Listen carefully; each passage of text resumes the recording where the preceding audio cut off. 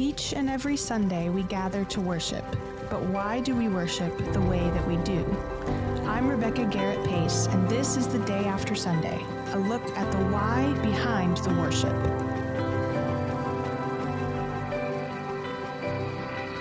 Good morning, Phil. Happy Monday, everybody. Welcome, everyone. Glad you're joining us for the Day After Sunday. The day after Sunday, and the day after our launch of our new year-long worship series, Unfold. It still just kind of seems crazy, doesn't it, saying a year-long worship series? It does, especially for White Rock. I mean, I know many churches who do this kind of thing, but they are not, typically they're in the more like mega church or evangelical kind of thing, where they'll stay in the book of Acts for a whole year or something like that, which is cool. But it's just not something that our tradition is used to doing. So they do not have Mitchell as a senior pastor. Right. Do not fret. We are not staying in a single book all year. If you're listening to this and you're like, wow, that sounds intense. But we are going to be kind of journeying together through some different books, mostly in Luke, a little bit in Acts, a little bit in the Old Testament, and kind of journeying through this story motif of how do we find our story within God's story. I think that's kind of the catchphrase that Mitchell's been going on. Yeah. I don't remember if we've done this on the podcast or not. I feel like I've been having this conversation a lot. So did we talk through the reasoning behind this? I think we did a little bit last week, but go ahead and take us through it again. Yeah. Well, this was kind of a consensus. I can't remember if this was really one person's idea or we were just having that worship meeting and somehow we all came to this consensus of like, yeah, this could be really cool. We could do this. And I know you kept pushing Mitchell of like, are you sure that you really want to commit to this? And he was like, no, I actually feel really good about this. And, we keep saying that there's a little bit of a caveat that each chapter of our story is a little bit of a series in and of itself, which is true. And so I think there's some freedom in that it doesn't feel like it's totally locked in, like you said, on one single book where there's no wiggle room whatsoever. Like, one chapter is going to be on wisdom. So there's a lot you can do in wisdom. And there's a lot of flexibility in there. But it felt like it was stability, right? Like in such such trying times where there's so much that seems unstable and changing and shifting. And now here we are, we're going to commit to this, for the rest of 2022, being in this one story and unfolding this one story together as a community, and see how that fits in with the unfolding story of God. And, I'm excited about it. I did think like, am I going to be asking the same questions over and over again?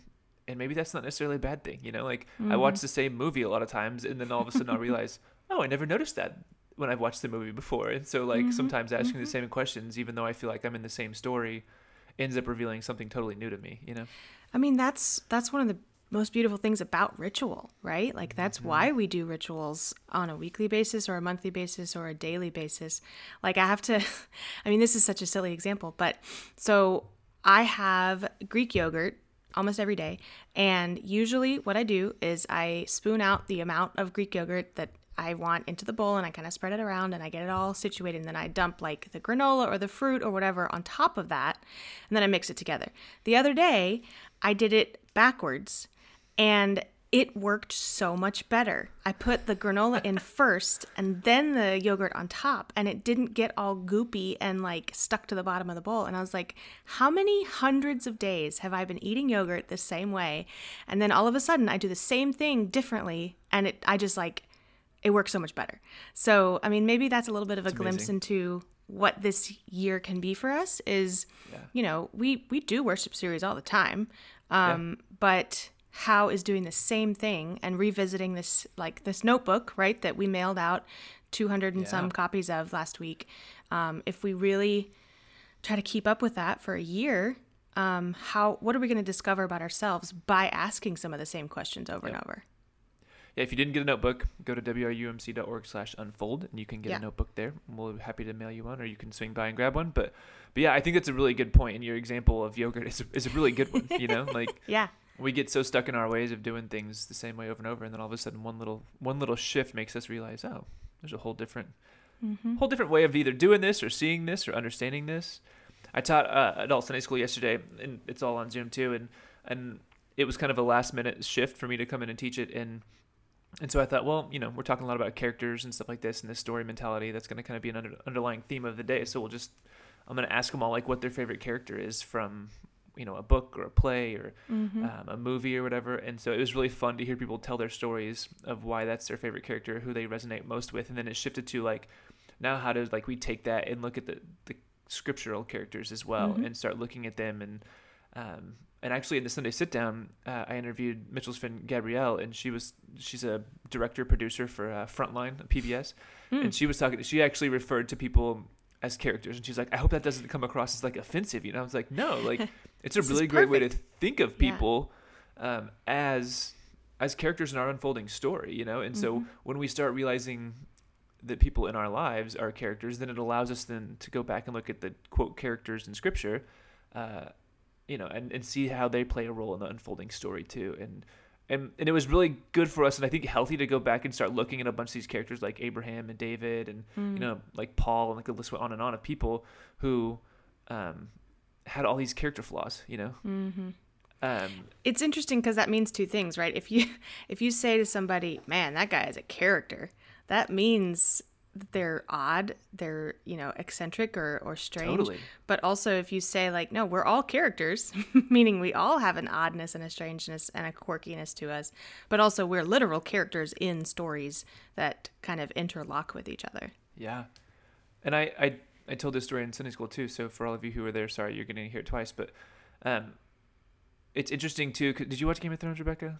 No, are you kidding I don't me? feel like you're a Game of Thrones person, but No, I thought I would just inquire. So spoiler alert, if you haven't finished a Game of Thrones, this is going to ruin it. So turn it off now or skip forward, 30 seconds. Daenerys Targaryen, Mother of Dragons, the breaker of chains, right? The one who frees all these people, in the end ends up like doing a horrendous act and burning all these people with a dragon. And it like, when it happened, I wrote like this blog of how it was character assassination, right? Like they had like 7 series or 7 seasons of like building this character as the breaker of chains, right? This person who was like freeing oppressed people, and that's like how she rose to power, by like from the bottom up kind of thing. And then here she comes into the capital city and just like torches all these people. And I was like, it just didn't fit the character, like it was legitimate character assassination. And I just thought like, so often though, like we do the same thing, right? Like you have one person who has had like this lifelong of like doing good things, and then one act that they screwed up, and like that's how we end up defining that person, and like we assassinate their character by their one mistake, or define them by that one, like one scenario or whatever. I mean, that kind of reminds me of something we talked about right after Easter when we were talking about doubting Thomas, and what a short straw he drew, right? To be defined forever into like literal millennia by his one flaw, when like he had years with Jesus and like probably thousands of interactions with him. Yeah, that's really interesting. Well, and talking about character, right? I know you and I each wrote a blog post in the last week. Are they live yet on the resource page? So mine is up. Yours is going to go up, I think, either tomorrow or Wednesday. Okay. So we're doing a lot of marketing pieces behind the scenes too, which you all might start seeing some more unique emails as opposed to just like our weekly kind of like newsletter email. And there'll be kind of more targeted, specific emails about different pieces of this Unfold series. And so there's going to be an email that'll go out later this week specifically about Rebecca's blog. Nice. So I mean, we have this, like I already said, we have this notebook that you can, if you haven't already received, you can receive. But in addition to that, so throughout the notebook, once per chapter, quote unquote, there's a little QR code, and if you scan that, you are taken to this page of resources that's going to be ever evolving. And so throughout the year, there are going to be more and more resources kind of just built up there for ways that you can interact with this Unfold series. But specifically, like you wrote a blog to kind of introduce us to this repetitive question that might seem a little odd to people. Right. It's just not a language we use. Yeah. It's not a language we use. Right. So I wanted if you can give like just a very brief kind of 30-second summary of what your blog post is about. So Wesley, when the Methodist movement started in the Anglican Church, it was a revival movement. And so it's kind of where, I'm not going to say small groups didn't exist before, and he didn't call them small groups, he called them class meetings. But they met in about 12 people usually, and in these class meetings, they would always, the driving question was, how is it with your soul? And what I kind of unpack in the blog is that asking, hey, how you doing, has become such a like a rote gesture of like not actually Yeah. caring how somebody's doing, but more of a Sure. polite like, hi, how's it going? You know, like, and is like hi is the equivalent now to hi, how are you? You know, like there's no difference. And so I tell a ridiculous story about what I did in college of trying to like get people to break their monotonous Stride. hi, how are you? Yeah.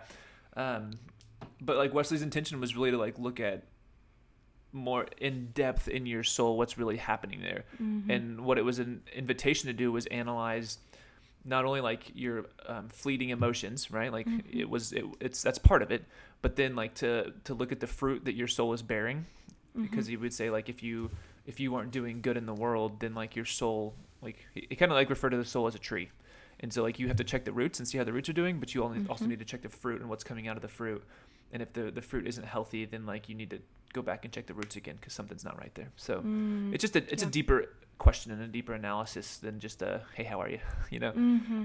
And again, it may sound kind of awkward, and it's probably hard because we talk about this a lot probably, but in the world we live in, it's not encouraged to take time to do nothing. I was listening to a podcast yesterday about a woman who wrote a book about doing nothing, and it actually came out before the pandemic, but it's been even more relevant now of like some of us were forced to do nothing, but our nothingness became like doom scrolling or whatever the case may be. And so we talked about with Sabbath, right? Sabbath is more than just binge watching Netflix, like kind of like getting into your blog a little bit too, but like it's really this idea of freedom from having to produce something, or freedom like there's a more intentional space of nothingness, so to really analyze and to become familiar with yourself at the core of who you are, the essence of yourself.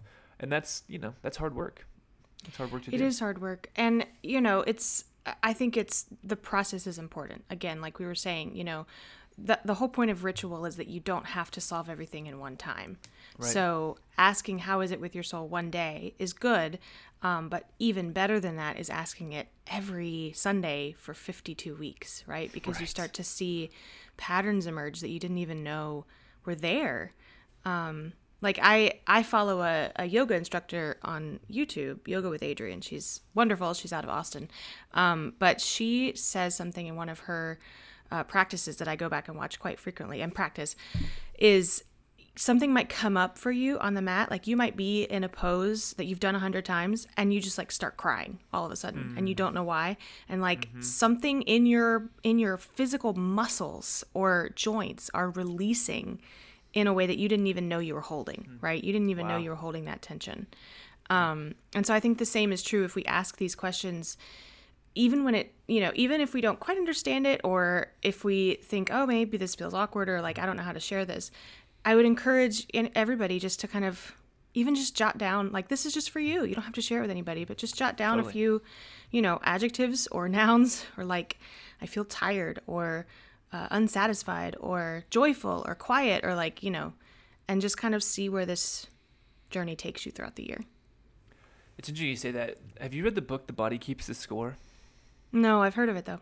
Yeah, Jesse's reading it right now, and my wife keeps telling me about different things, and she's like, it's all about trauma. So she's like, it's not an uplifting book. Like, don't. Yeah. If you're looking for something good to read that's gonna be like uplifting or like numbing, like just not numbing. That's a bad word, but like an escape from whatever, don't read this one. But it just made me think of like, even getting back in these certain positions and poses, and again, ritual, like it brings back and stirs. I might have mentioned this before.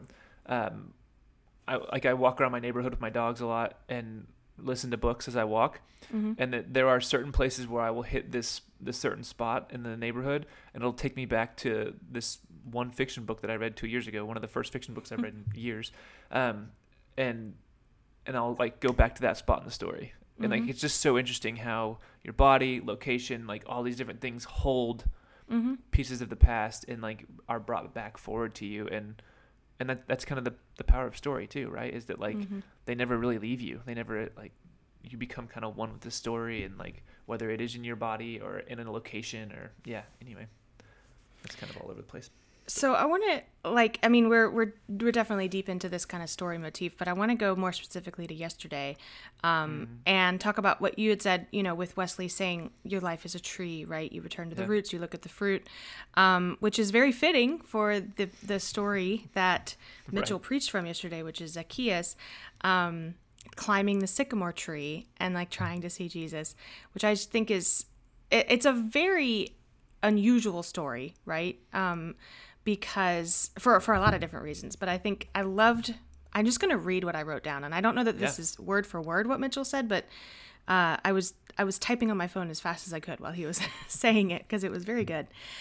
This year is a move from the comfortable life of an outcast, which in itself, there's a lot to unpack there, Right. to the life of clinging to a branch in order to see Jesus as he passes.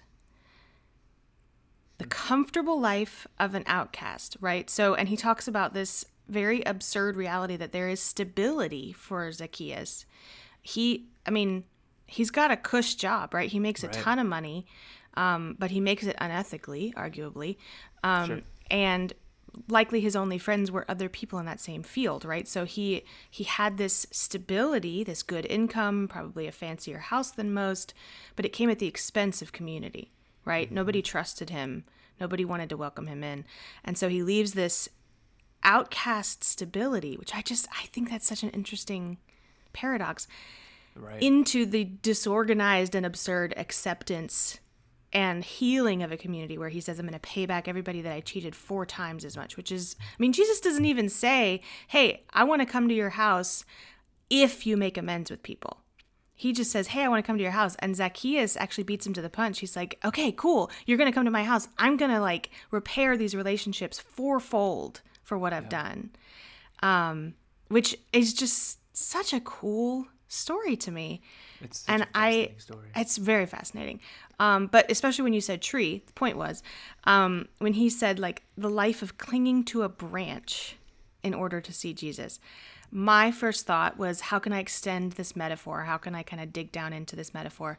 What kind of branch is it? Is it I'm looking outside my window right now and there's a giant oak tree in our backyard, right? If I were clinging to one of those branches, I'd be good.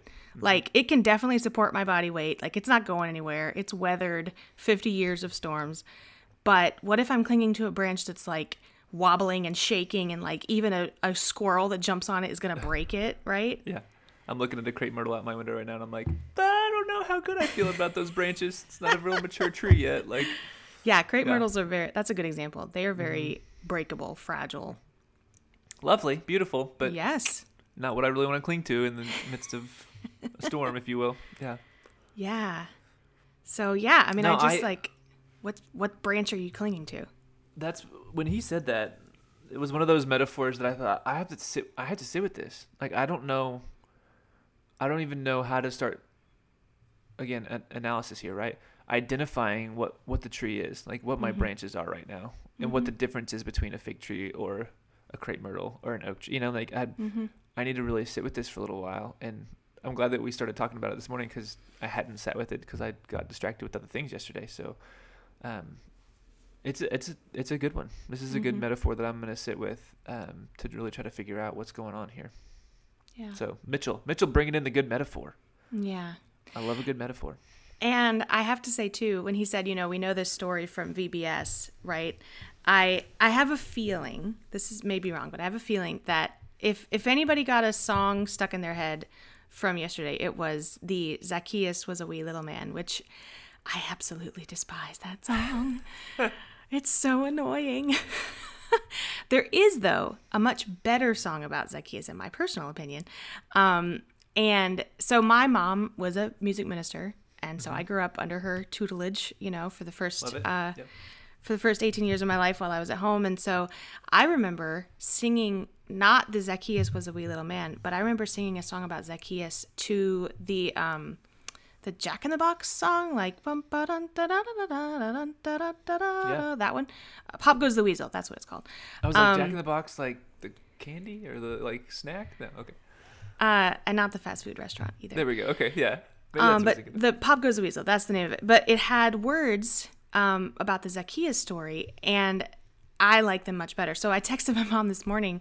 I was like, hey, hello, good morning. Hi, I'm texting you very early. Did you write this song or did you find it somewhere? Because she wrote a lot of the songs that I grew up with. And she said, no, I found it in this old collection called something like, New Bible Stories to Old Familiar Tunes. And so I'll try to find the full lyrics to it because I don't remember all of them. But the refrain goes something like this. Zach went up and Zach came down the day that he met Jesus. Then his life was turned around, up, down, Zacchaeus. So it's this activity song, right? And the kids can pop up and then crouch back down. But it's talking about Zach climbed up the tree as one person. He climbed down the tree as a different person, right? And he wanted to kind of make these amends and get to know Jesus and invite him into his house. So I'll try to find those lyrics to that song, but it's really has a lot more rich theology, in my humble opinion, than Zacchaeus was a wee little man. Yeah.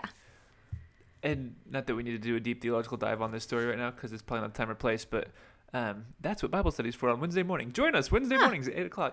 Here we go. Slip that right in. Like the term short in stature could mean literally he was short. It also could mean like stature can mean essentially like character, right? Like he was short in who he was as a character, or like his character as a person. So yeah, for the story to just say Zacchaeus was a wee little man, like you're missing a lot. You could be missing a whole lot of the story there. You know? Yeah. Yeah. I heard an interesting interpretation of this. I wonder if you've ever heard this before. That the pronouns, because in the original languages, they don't use as many proper names as we do. It just said he a lot. And so the pronouns are very unclear. And one speaker I heard one time said, like, we actually don't know if the text was talking about Zacchaeus being short or Jesus being short. Interesting. It's because it said, like, Zacchaeus climbed the tree so he could see Jesus because he was short. And it's not clear whether, like, he couldn't see Jesus because Jesus was short or because Zacchaeus was short. Random sidebar. I just thought that was very interesting.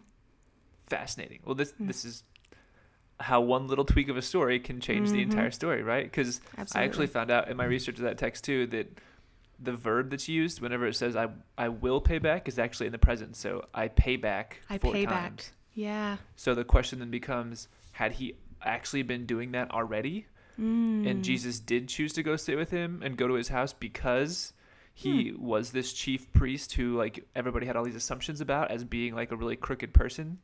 And yet, like, he was kind of bucking the system as it was. I don't know. Mitchell was like, I don't like that reading. I like the reading where he has this like big transformative experiences, which like Gabrielle talked about in the Sunday sit down. Like, we love a. Hold on. Dog. Okay. Work from home life. We love a character with a transformation story. Like that's part of what makes a story so good is if your character has some sort of big transformation experience. So that's why we love the Zacchaeus story so much, is because here we have this assumption about him, and then like there's a huge transformation because of the experience of Jesus. So like if that changes somehow, then like it takes away like that the mythology of the story for us a little bit, or maybe it just shifts it, maybe it doesn't take it away. But anyway. Yeah, there's a lot there. I mean, we could continue into that down that path. Talking about the scriptures of yesterday, the Nehemiah scripture, I give the Holy Spirit credit for this one because it was already a suggested lectionary text, but when I read it, I thought, oh, this is perfect for the beginning of this journey, this story, because, and actually I read it with the choir on Wednesday last week, because we do a devotional time each week in choir, and I read it to them and we talked about it a little bit, and one of our choir members said, that's so cool. I never connected the dots that is why we stand for the reading of scripture. That it's like in Nehemiah that they just like instinctively stood for the reading of the Lord because it's important, and you show with your physical actions what's important to you. Love that. But yeah, I mean, I thought that was really cool. And the way that Maggie kind of brought that out was that it sort of gives us permission to do those different interpretations, because I don't know if you noticed that you were very busy dealing with some technical difficulties, but the Nehemiah text says over and over that not just the book of the law was read, but it was interpreted so that everyone had understanding. And so I just wanted to draw attention to that, to say, like, it's, if anybody gets frustrated or upset with us, or with anybody who says, like, oh, the Bible is untouchable. No, there's actually precedent in the Bible itself for interpretation to make sure, as it says, like, men and women and all who had the capability to understand it was interpreted for them so that they could understand. And that's why they stood up and they wept and they like bowed their faces to the ground and they cried with joy, you know. So it's you have the right and you have the responsibility to interpret these scriptures and like get all the different angles. Well, I'm trying to think. Isn't it the rabbinical tradition of the 90 faces of Scripture, like a gemstone? If you know, you turn it and the light reflects differently through each side of it. Like the same thing with Scripture, that no matter, like, you keep turning it and you get a different interpretation. Yeah, yeah. I mean, it's beautiful. a prism, right? Yeah. It's another metaphor. Is the prism that the light refracts differently. Yeah, I love that. And the light waves are there the whole time. It's just how they Right. refract as to which color is shown. Yeah. Oh, that's so good. I love that. Well, also yesterday we got to hear from the choir as well as from some of our congregants. You know, we had the Hancocks who led the statement of faith, and then Maggie read the scripture. And then we had the choir sing an anthem, which we've sung several times before, both in person and we recorded it. So some people asked, you know, oh, hey, the choir's in the sanctuary.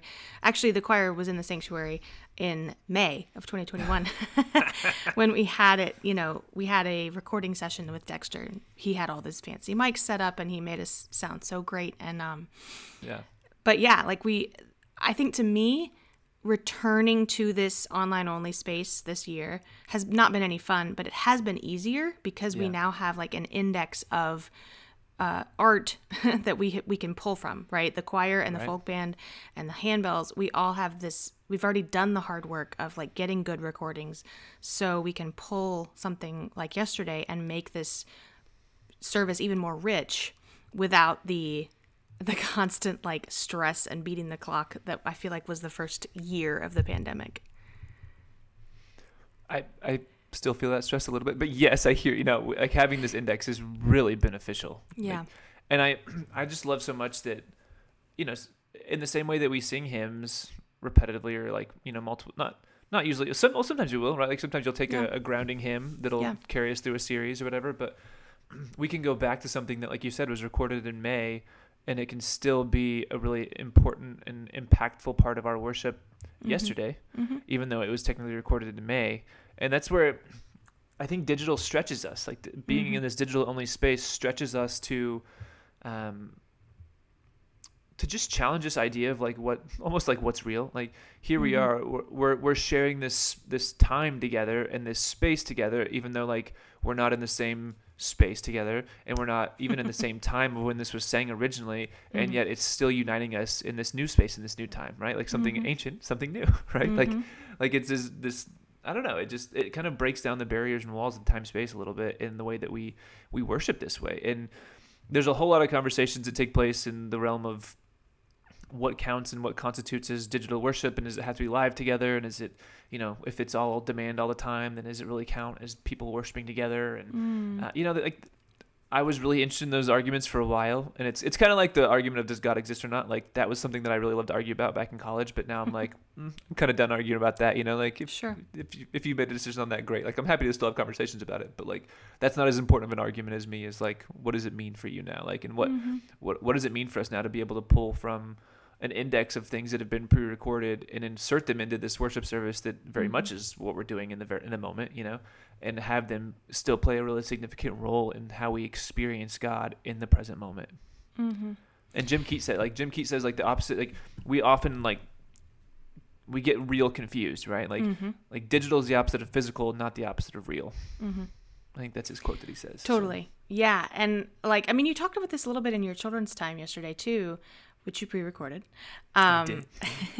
But I have to go back and listen to it. But didn't you say at some point, and I might want to challenge you on this, like when you said something about fiction is fake?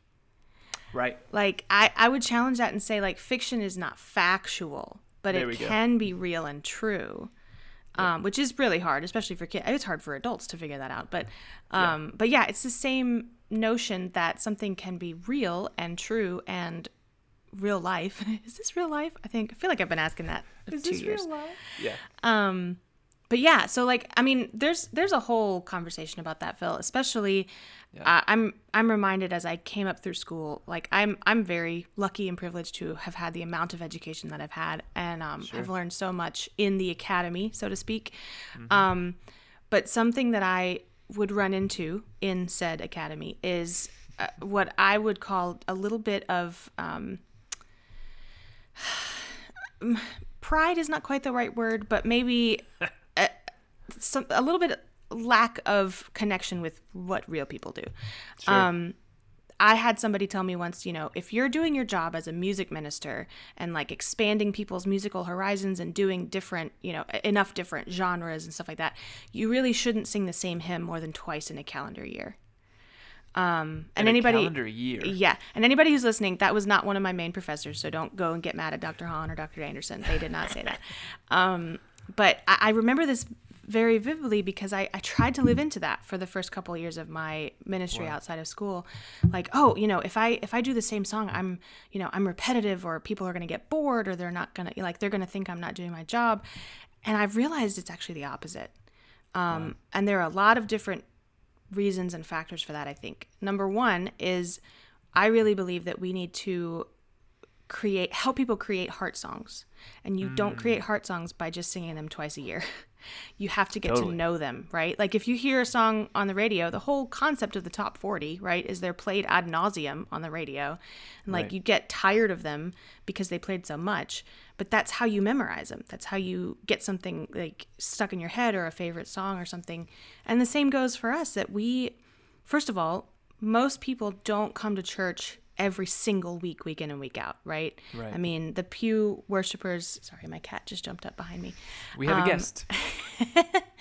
The data, right, from the Pew surveys say like people consider themselves regular church attenders if they attend once a month. Right. And so let's say that we sing Amazing Grace twice a year, but they only come once a month. I mean, the possibility of them hearing that song is very low. Very small. Whereas if we sing something like, Draw the Circle Wide, for example, every week for a 6-week series, we get to know that, and we hear it in different ways, and it becomes a heart song. That way, when we leave it alone for several months and come back to it, it's going to mean that much more, Yeah. right? So Yep. I don't know. That was a little bit of a tangent, but I just say all that to say, like, No, I love it. there's a lot to be said for repetition. And I feel like that's one of the themes of today too, is this ritual that you do every day. A song that you sing multiple times, or an anthem that you've heard the choir do before, but you hear it again. Maybe you hear something different this time. Or maybe it's Right. like, it's extra comforting because you know it and you know how beautiful it is and how much you enjoy it. Yeah. Again, yeah. like maybe your body holds something and takes you back to an experience you had last time you sang it or heard it, or yeah. Yeah. Yeah. That's good. I'm excited. Again, this is a big commitment that we're diving into.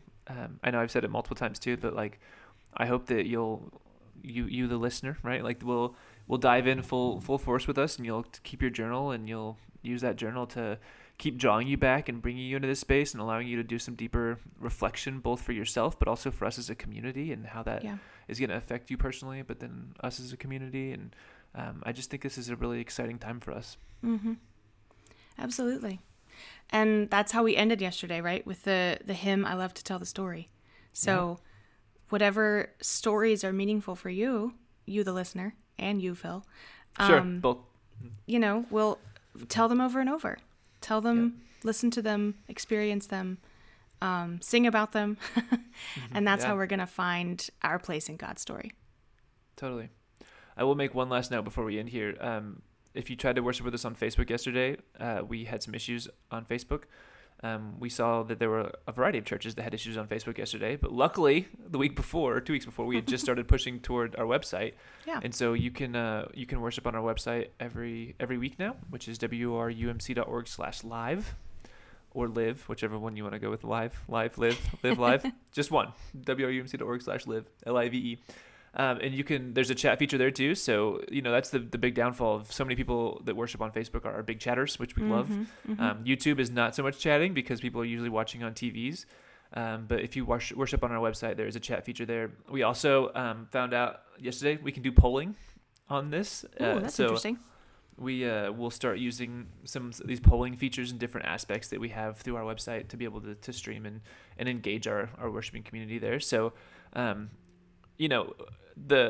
we're doing the why behind the worship, right? Slowly, we're trying to actually migrate people to our website to worship, and so this just like accelerated it, just like the pandemic, just accelerated everybody to get over to the website, and hopefully they had a good experience there. I know there was some glitching on the website too. I don't know if it's because it wasn't used to having that many people, and it was, I don't know, maybe. but we had a couple people glitch on it. So we're still refining, this is a constant refining process, but hopefully you'll have grace with us and patience, and we'll continue to make it a better experience. And that's what we're trying to do. Keep people connected and have a really great worship experience. Absolutely. So, yep. Well, on that note, we hope that you join us next week for worship. Just as a reminder, the leadership team in Mitchell are announcing every 2 weeks whether we will be in person as well as online, so hybrid or online only. So we are for sure online only this coming Sunday, the 30th. And then check your email or keep tabs on our social media on the 31st because they'll make the call that day for the following 2 weeks. So just stay in touch with us. Let us know if you have questions. And especially if you have questions about the why behind the worship, please feel free to email us, or worship@wrumc.org.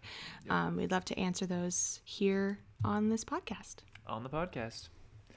Yeah, absolutely. Well, Rebecca, great conversation. Thanks so much for hosting this. I love it. Absolutely. I'm going to go think about what kind of branch I'm sitting on. I know, right? I sit here and stare at my crepe myrtle and just be glad that I'm not clinging to it. All right, everybody. All right, y'all. Blessings. Take care.